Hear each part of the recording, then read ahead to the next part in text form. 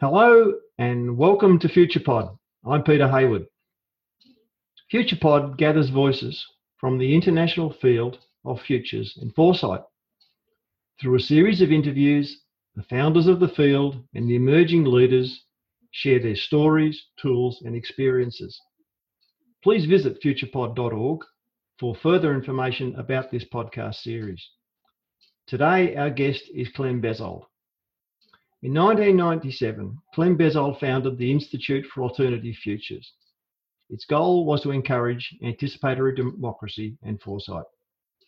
For over 40 years, Clem himself and the Institute have been major developers of foresight techniques and have been applying those techniques and futures research and planning methods in both public and private sectors. Dr. Bezold received his PhD in political science from the University of Florida, and he has published numerous books and reports on the future of government, the courts, and healthcare. In December 2019, after 4 decades promoting foresight, the Institute closed. Clem, now calling himself semi-retired, will continue to promote anticipatory democracy and foresight, but particularly tracking the transformation of economics and work, I think what he calls equity rising, and technology's contribution to equity and sustainability, which I think he refers to as abundance advances. Welcome to FuturePod, Clem. Thank you, Peter. Thanks for coming and thanks for making yourself available. And I will say congratulations for an inspirational 40 years work with with the Institute. It's been a tremendous asset for us to know that it's there and been doing the work that it's been doing for as long as it did. Great. Well, it was great. It was a great ride, and we're happy with sort of what we're able to accomplish. So let's start with question one, Clem, and that's the one where I encourage the guest to tell their story of how did Clem Bezold become a member of the Futures and Foresight community?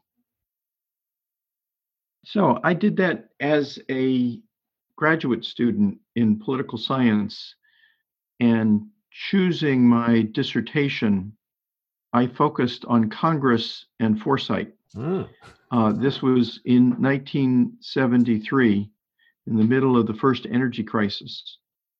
I was working at the University of Florida Law School at the Center for Governmental Responsibility, and I had decided that I should do my dissertation in the area of governmental responsibility, sort of thinly or not necessarily well defined in general, but I defined it as saying avoiding crisis decision making was more responsible than not.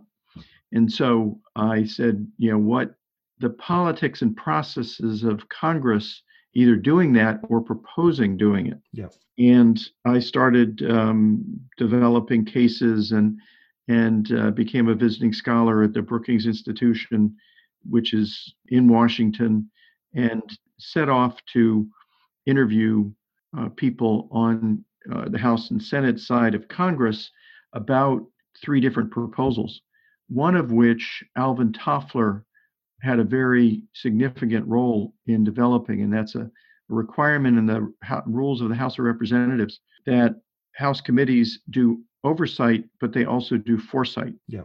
And that led me, I interviewed Toffler, and we struck it off, and it was clear he was trying to promote anticipatory democracy. Future Shock had come out 3 years before, and he had been having a series of meetings of cabinet secretaries and Betty Friedan type leaders of the women's movement and others to talk about anticipatory democracy. And I was a graduate student, but I had campaigned, done political campaigning professionally before I went to graduate school, and had done a variety of organizing type events. And so I became the sort of part of that group.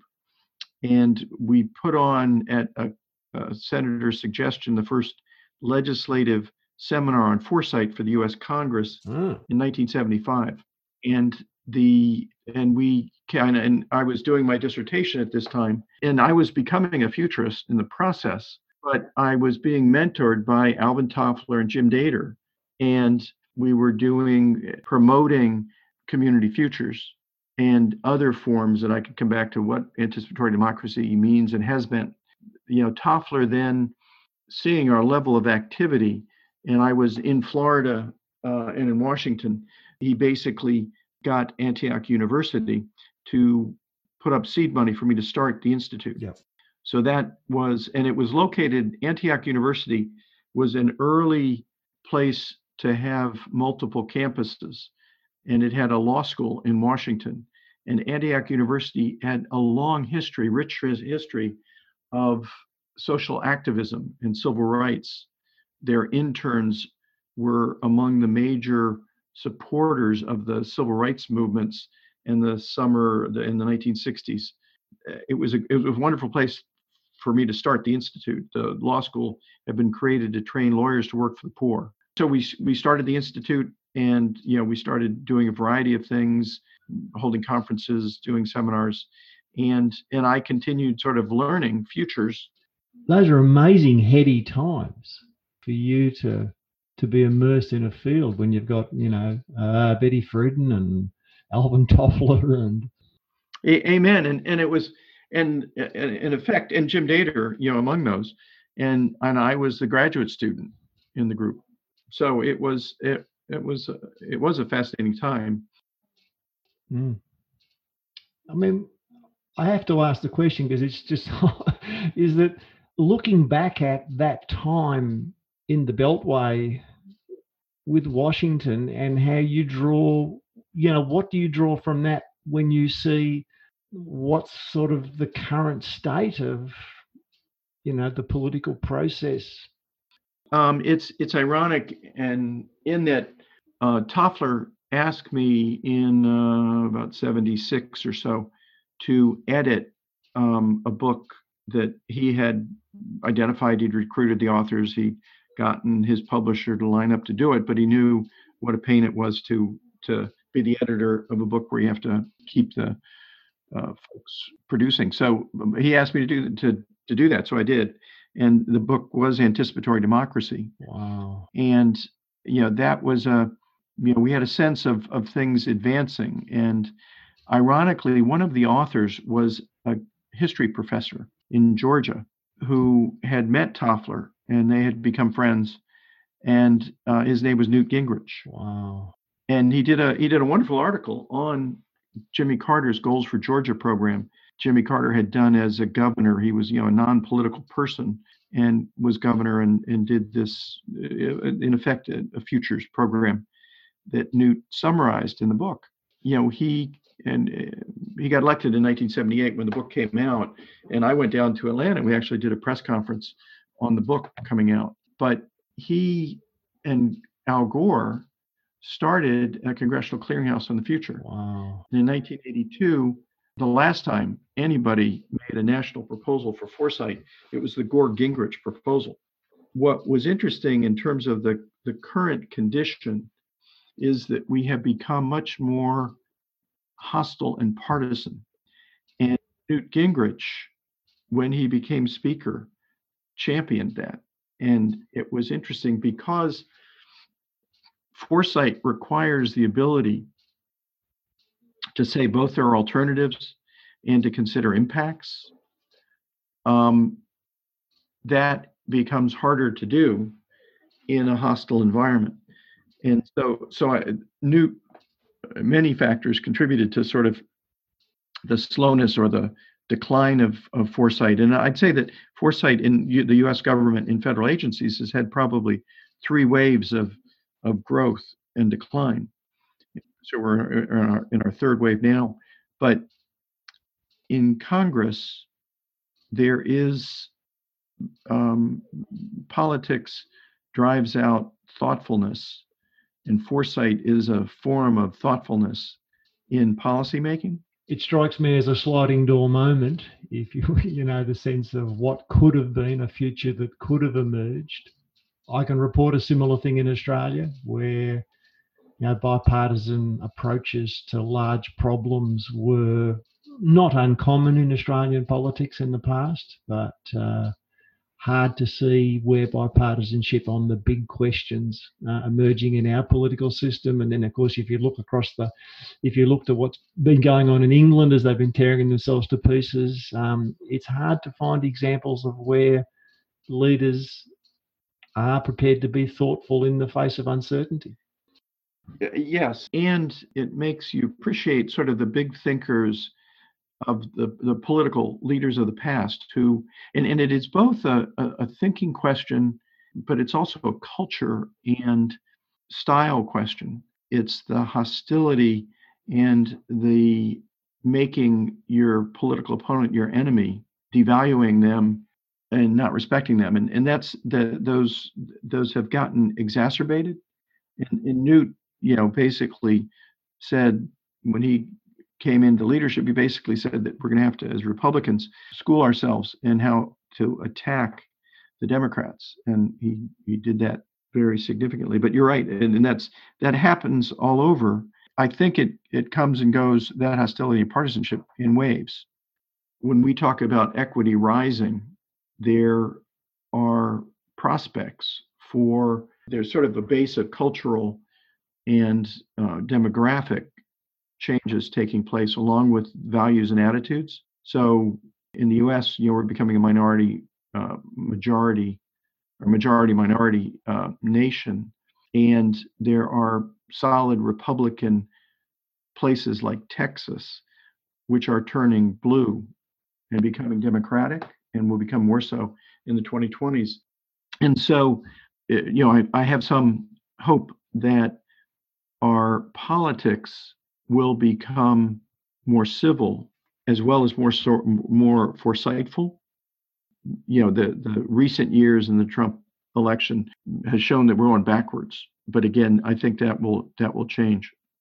Yeah, I mean, I look, if the pendulum swings in one direction, and invariably it swings back the other way at some particular point. I mean, what I'm noticing, just paying attention to what's happening in Australia, and Australia's a very small country, but I'm seeing a rising level of civilian disquiet with leadership and people being prepared to go onto the street and actually become effectively I think we're seeing in Australia that there's significant parts of the public, both the young and the old, and all kinds of people that are actually saying this is not good enough, and they're asking more of their leaders than the leaders are comfortable with giving, given the partisan nature of politics. To some extent, I think we're going to see more examples of people just ignoring the political and simply going to find, solutions. I know they can't completely ignore politics, but they're not going to wait for politicians. It's going to be a rocky ride as we watch the way democracy has to adapt, along with humans adapting to some big changes around us. Yeah, I think that there's a lot of sense in that.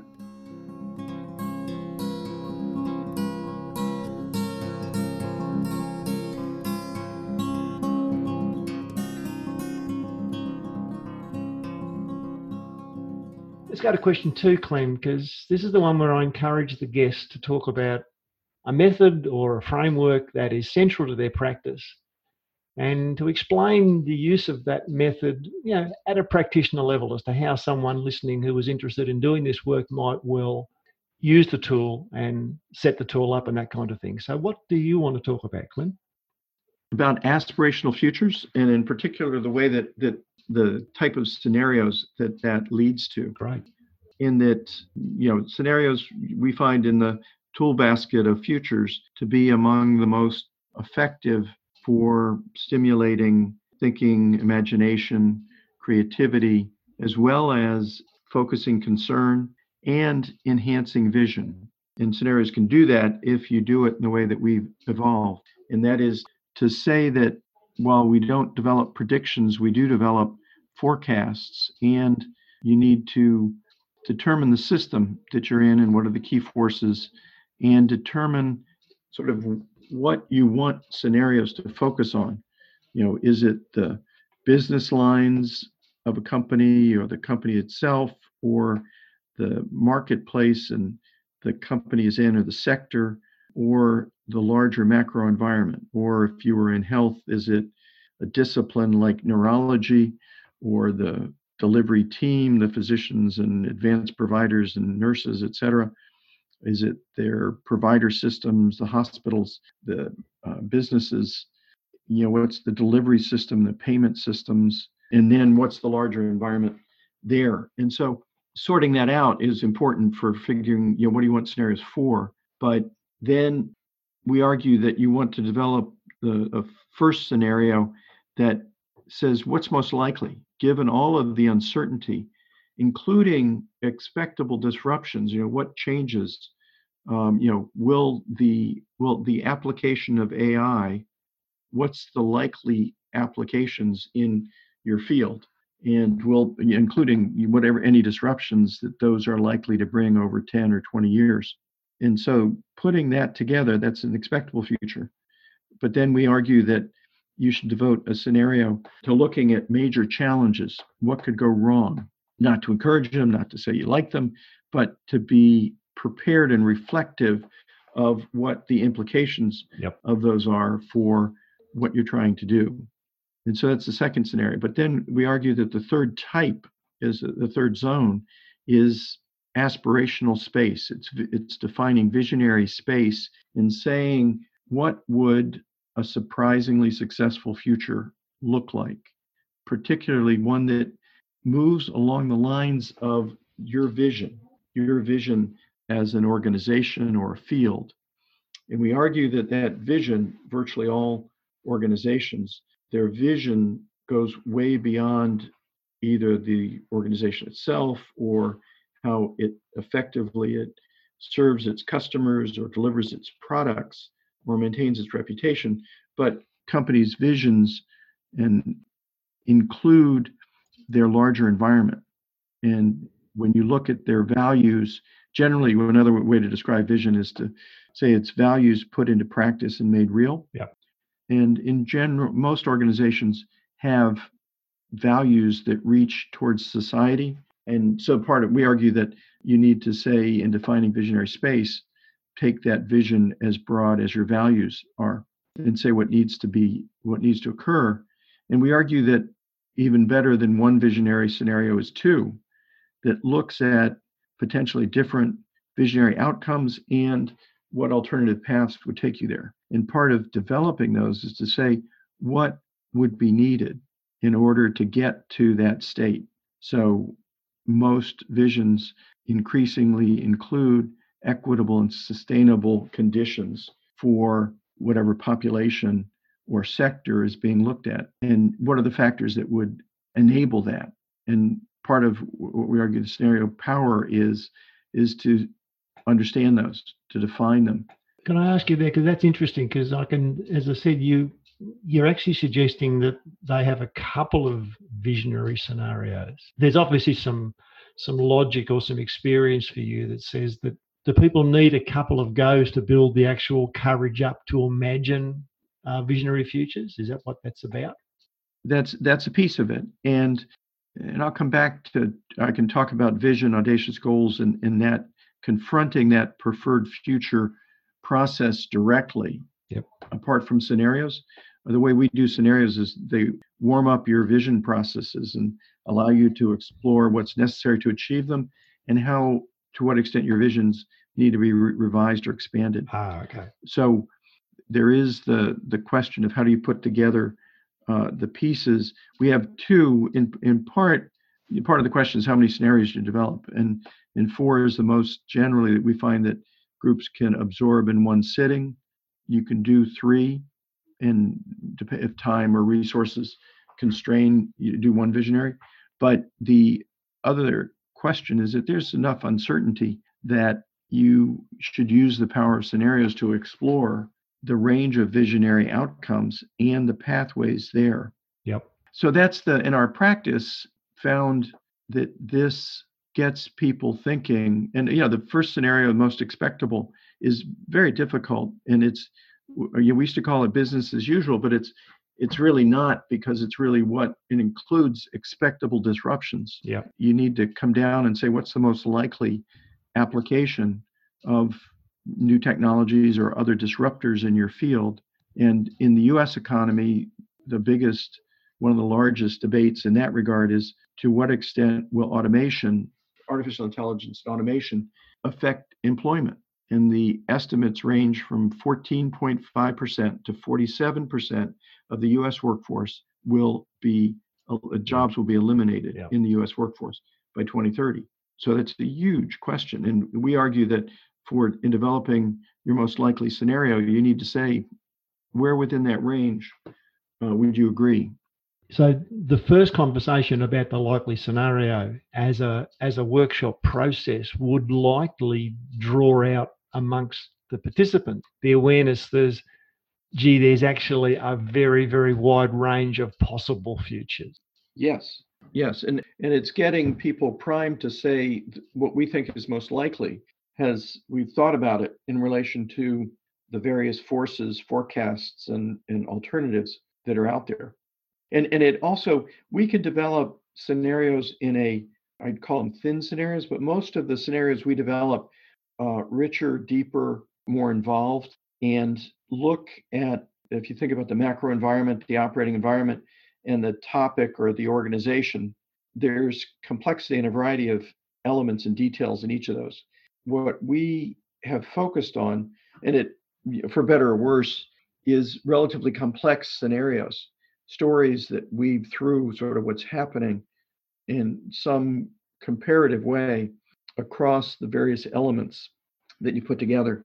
So it will take often 3 to 9 months to develop a set of scenarios.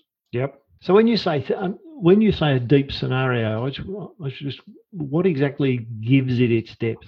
Well, the form that it takes lately for us typically comes out in a scenario report that has narratives of 5 to 10 pages of story, and then a matrix that compares across, and that might be another 10 pages. Yep. And those are the relatively complex, dense statements of the future. Okay. Here we're working in what I'd call the likely future, or the probable future. Mm-hmm. And then you move to your second scenario, which I think is if I was giving it a shorthand, I'd call it the disruptive future. Well, it's challenging the disruptions, but it's recessions, severe climate change. Yep. What can go wrong? Some disruptions can be positively transformational. Okay.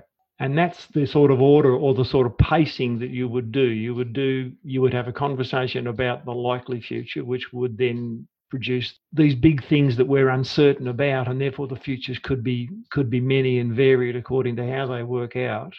And then, having done that in a workshop sense, you then move to this thing, and I heard you say the phrase "what could go wrong." Is that a term you could use to explain that or introduce it? Oh yeah. We consciously say that scenario 2 explores some of the many things that could go wrong and what would happen.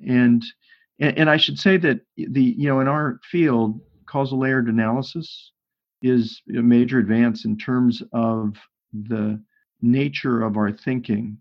And we don't call it that, but part of what we attempt to do in setting the scenarios up is say, what are the systems that you're sitting in? What are the assumptions in those, including ones that you may seldom articulate? And so we don't use the litany and the other terms in CLA, but there's a similar scoping of your reality and a forcing of saying what are the drivers that go into setting up what are the scenarios going to focus on, what assumptions you're going to make about what's important in shaping them, and then putting those together, what's most likely in that first scenario.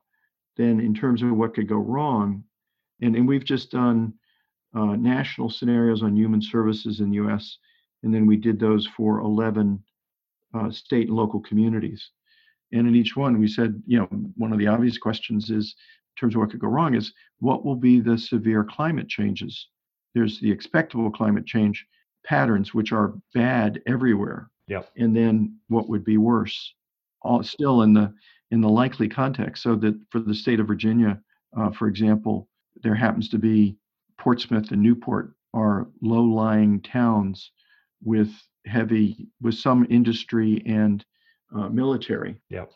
And they are among the most threatened communities in the U.S. as sea level rises, and the expectable rise, according to the best state forecaster, is 0.8 of a foot by 2030, which is perilous for them. But if you say in a more challenging scenario by 2030, 1.5 feet is plausible. Yeah. And so we put 1.5 feet in that scenario. So it's keeps saying what else will be going on. And in this case, for the human services, it's saying what are the implications of those various things for poverty, for human need, for child and elder abuse, for the need for foster care, and then how will those services be delivered or not, especially given decreasing federal and state funds. Is part of the reason for considering what could go wrong to really focus people's attention and the energy and impetus to actually work on the visionary futures? Yes, that's part of it, but it's genuinely just to prepare people to say what could happen. But it is also to say, if you think things are bad, they could get much worse.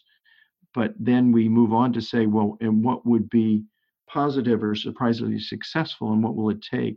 So that does have that definite effect of saying, what do we do? The other thing that when we have all the scenarios together at the end of a workshop or the end of presenting them, we'll ask people to vote on the likelihood and the preferability of each scenario. And that's to exercise people's judgment more than to get the right forecast. But in exercising their judgment, they always say the first scenario is most likely. We would have failed in our approach if they didn't. But what's interesting is the second challenging one, depending on how close we are to a recession or to some major event in the community or the sector, challenging one will be rated very highly. Yeah. The visionary ones will get, 20, 30, 40, 50%, but much lower than the other two.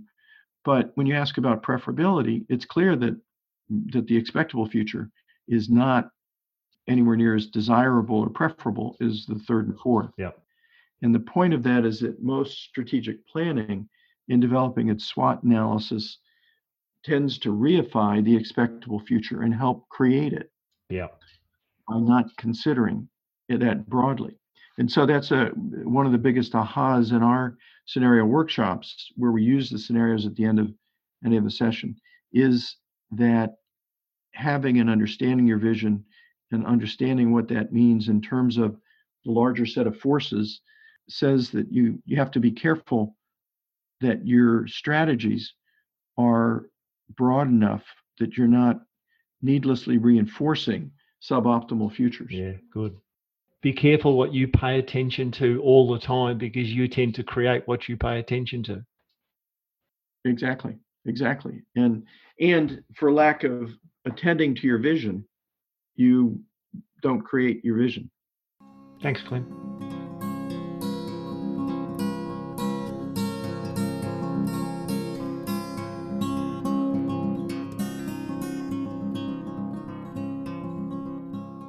Question 3 is one that some of the guests, in fact, I'm going to say most of the guests find challenging, because it's the one where I ask Clem Bezold, just human being, citizen of the world, how does Clem make sense of the emerging futures around him?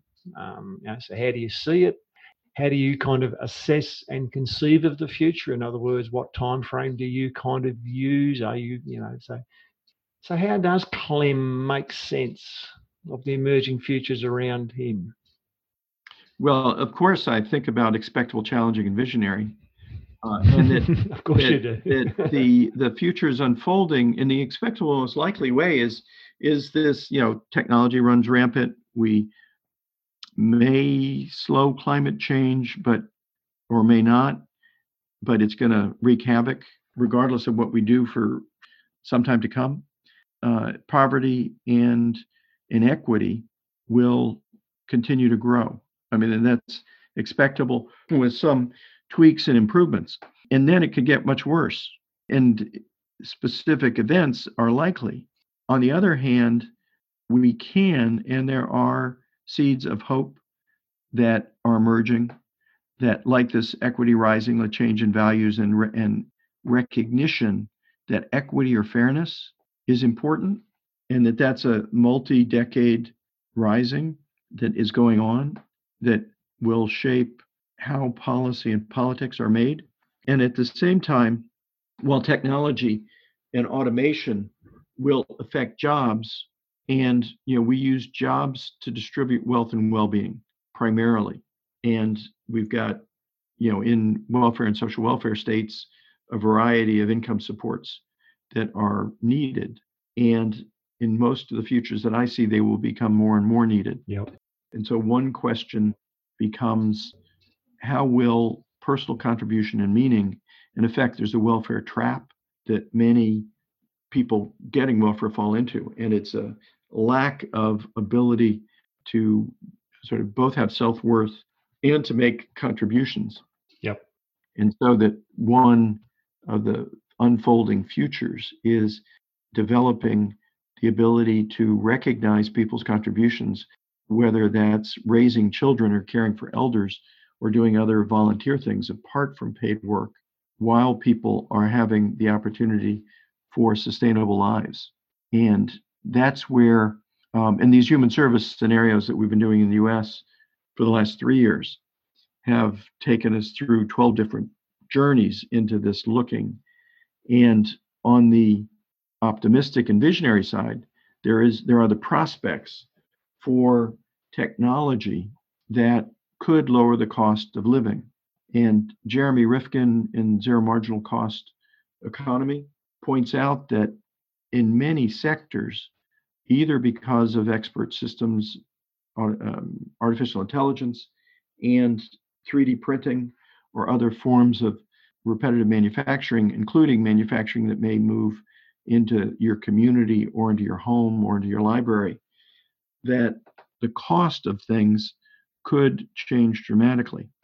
That won't happen by accident, and it is important that it happen in a way that affects low-income families. Yeah. But it can, and there are indicators that it is happening. But so I see the prospects for a sustainable, more equitable, high-tech society that honors people, that ensures that education is equitable from the early years, and that is a definite possibility all over, but including the US, is not most likely, and it won't happen by accident. But I think it does have the prospects for occurring. This is, I think William Gibson said, the future is here now, it's just not well distributed. Amen. That's a wonderful statement. Where would you see some of this future emerging right now around us? If you take pieces like Equity Rising, in the US, public health agencies, hundreds of them, have created equity offices in other aspects of state government. Local and state governments have also said that equity affects how we distribute parks and recreation or paving our roads. And that means that low-income neighborhoods that have often been ignored and gotten disproportionately low services should be getting disproportionately more and better services. Yep. And that's happening. Equity, as I mentioned, is getting more conscious attention. In our presidential campaigns, one of the candidates, Andrew Yang, is arguing that we should have guaranteed basic income. Yeah. That's an amazing advance in terms of the conversation. So there are pieces of value change. There are the technologies that are, and again, the majority view, things that get the headlines are violence against others, the overpricing of products, sort of corporate bad activity, other things, and so there's a news coverage that makes it harder to see some of the things emerging. But I do think that there is hope and I believe as a person and as futurists is that we all need to have our vision personally, and that should be shared visions with our communities about what we're creating, and that process it will lead to better futures. Good. Yeah. Thanks, Clem.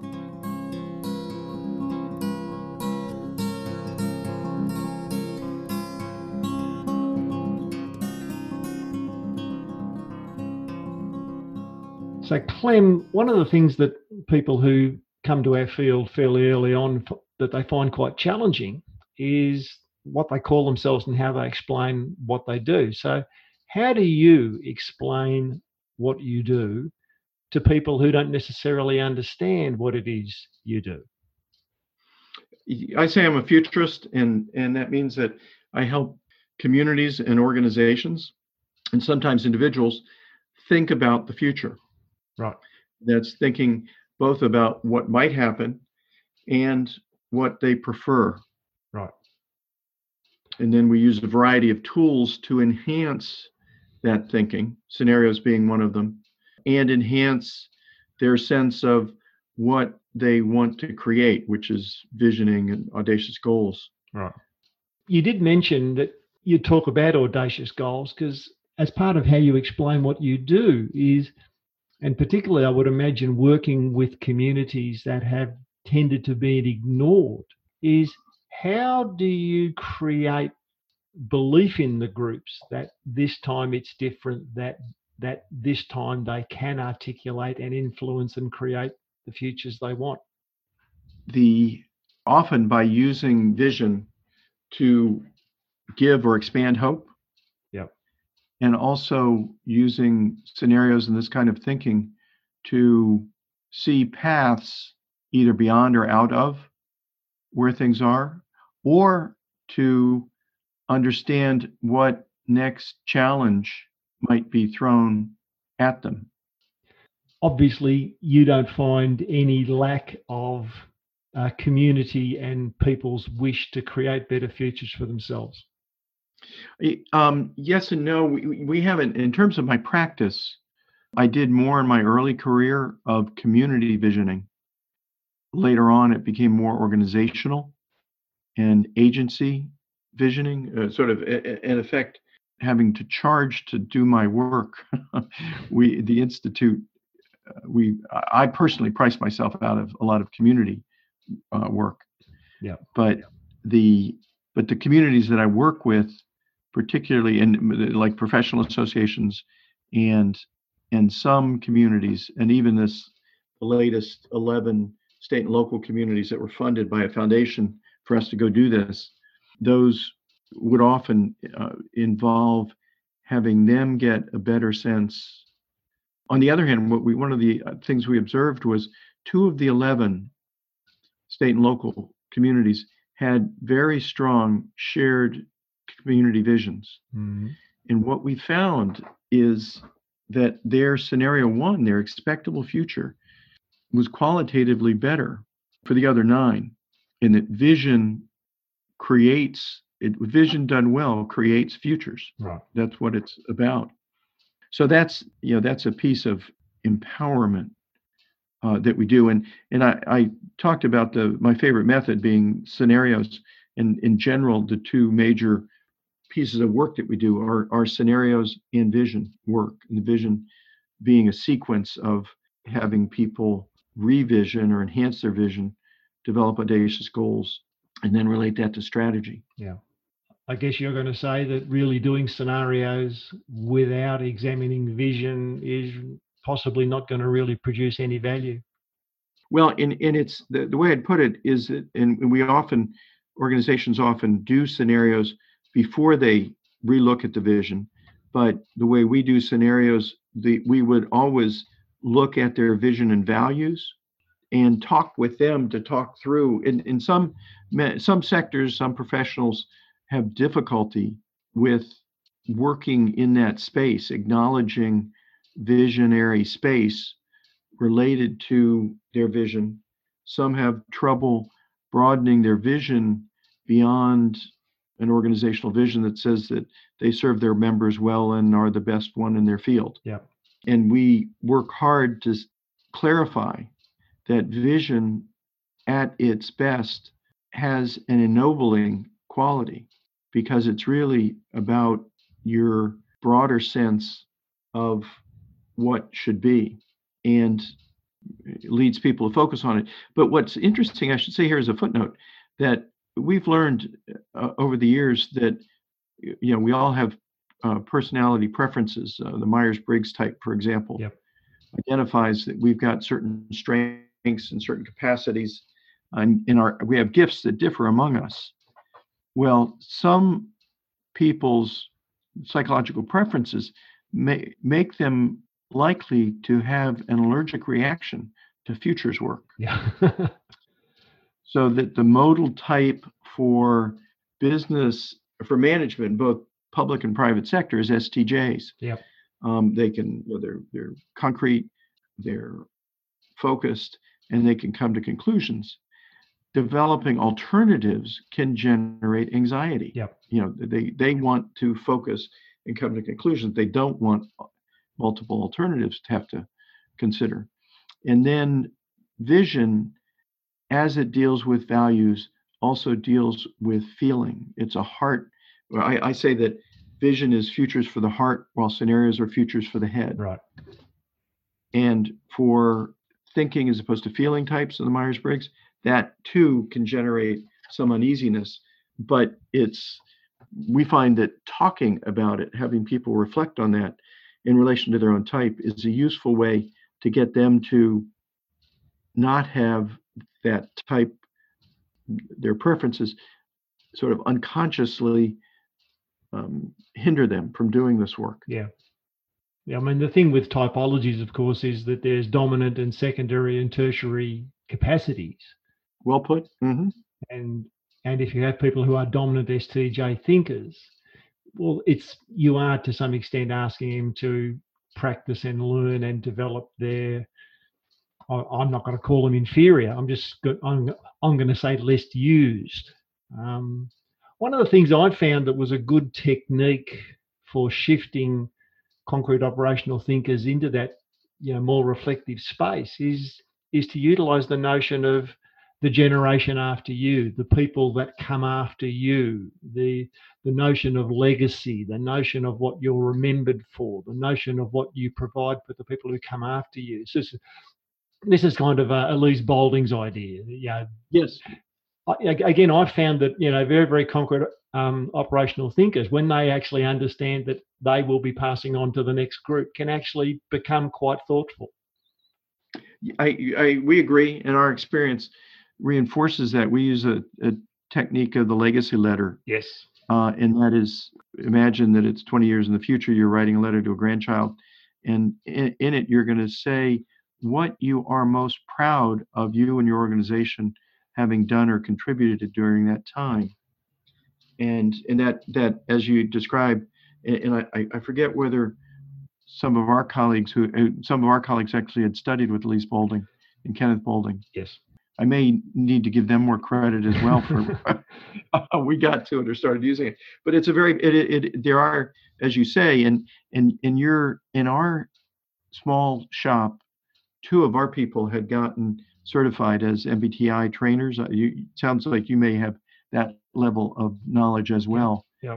I have always kept it simple so that my inferior interior didn't get too much in the way.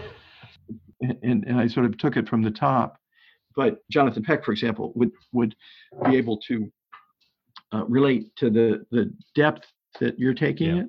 But it is definitely the case that there are those techniques to get people to reflect on more fulsome contribution that vision could lead to by those techniques. Yeah. Thanks, Clem.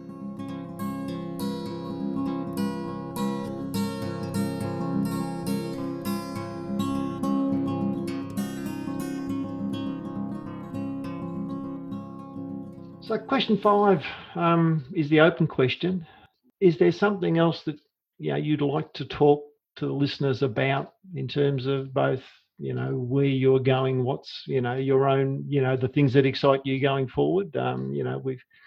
We've obviously covered a bit of the ground on equity rising and the anticipatory democracy, but what's the last topic that you'd like to talk about? Well, the one that you had raised, we did a little bit about it, but the abundance advances, and the question is, that's energy, food, and things. And so energy, we increasingly can have low cost energy, solar and storage, breakthroughs in hydrogen, in small scale nuclear, or even in fusion could dramatically change the landscape. And the question is, how can we bring that about in ways that are, accessible and at lower cost? So ironically, what's in one of the questions we kept asking in our human services thing is, how can renters get the benefit of low cost energy? Homeowners can install it on their thing. Well, it turns out that can be done. It takes some creativity, but the Public Housing Authority in Denver created a solar garden, a solar production facility, and then that energy produced gets credited to the renters of public housing. And it's that kind of thinking that we'll need to do more and more of. Food, in food production, it's fascinating in the sense of urban agriculture, community gardening, and high-tech agriculture are all keep moving forward rapidly in a way that households could produce aspects of their food. LED light growing boxes, misting the roots, aeroponics. You could have a refrigerator-sized box in your house that is producing some percentage of your veggies on an ongoing basis. And if you've got solar powered stuff, the cost could drop near zero. Ironically, in the U.S., increasingly marijuana is being legalized. Yes. And so, as we worked with communities where that has already occurred, one of the questions in the forecast was, in the LED grow box, how much of it would be devoted to marijuana? Likely being, some percentage of it would be. But there are food prospects, and then also there is the meat alternative, both meat in a petri dish and veggie based meat alternatives, where even in the U.S. The Impossible Burger is a veggie based burger that is making a huge inroads into both upscale burger restaurants and Burger King. What I'm hearing, Clem, is that with these abundance advances, there's no guarantee they necessarily are going to improve equity, but if we actually have both in mind, you can actually use one advance to drive another outcome. Yes, amen. And in the third category, the distributed production, 3D printing, they've already in the U.S., the first 3D printed home has been produced for $10,000 in a day or two, meeting local government codes. They had to drop on the roof because the printing's not yet there, but there are fascinating questions. And also using 3D printing, Singapore has 3D printed some of the components of their high-rise buildings, and Singapore has emphasized home ownership for all income levels, and there are prospects for construction that could lower the cost. Again, this is in the context of saying it won't happen by accident, that benefits low-income people, but that can be the possibility. So, Clem, on behalf of the FuturePod community, thanks for taking some time out to share your story and explain your use of scenarios. And certainly did my heart tremendous pleasure to hear you talking about vision and aspiration as a central part of how people create the future. So, thank you very much for taking time out to join us. My pleasure.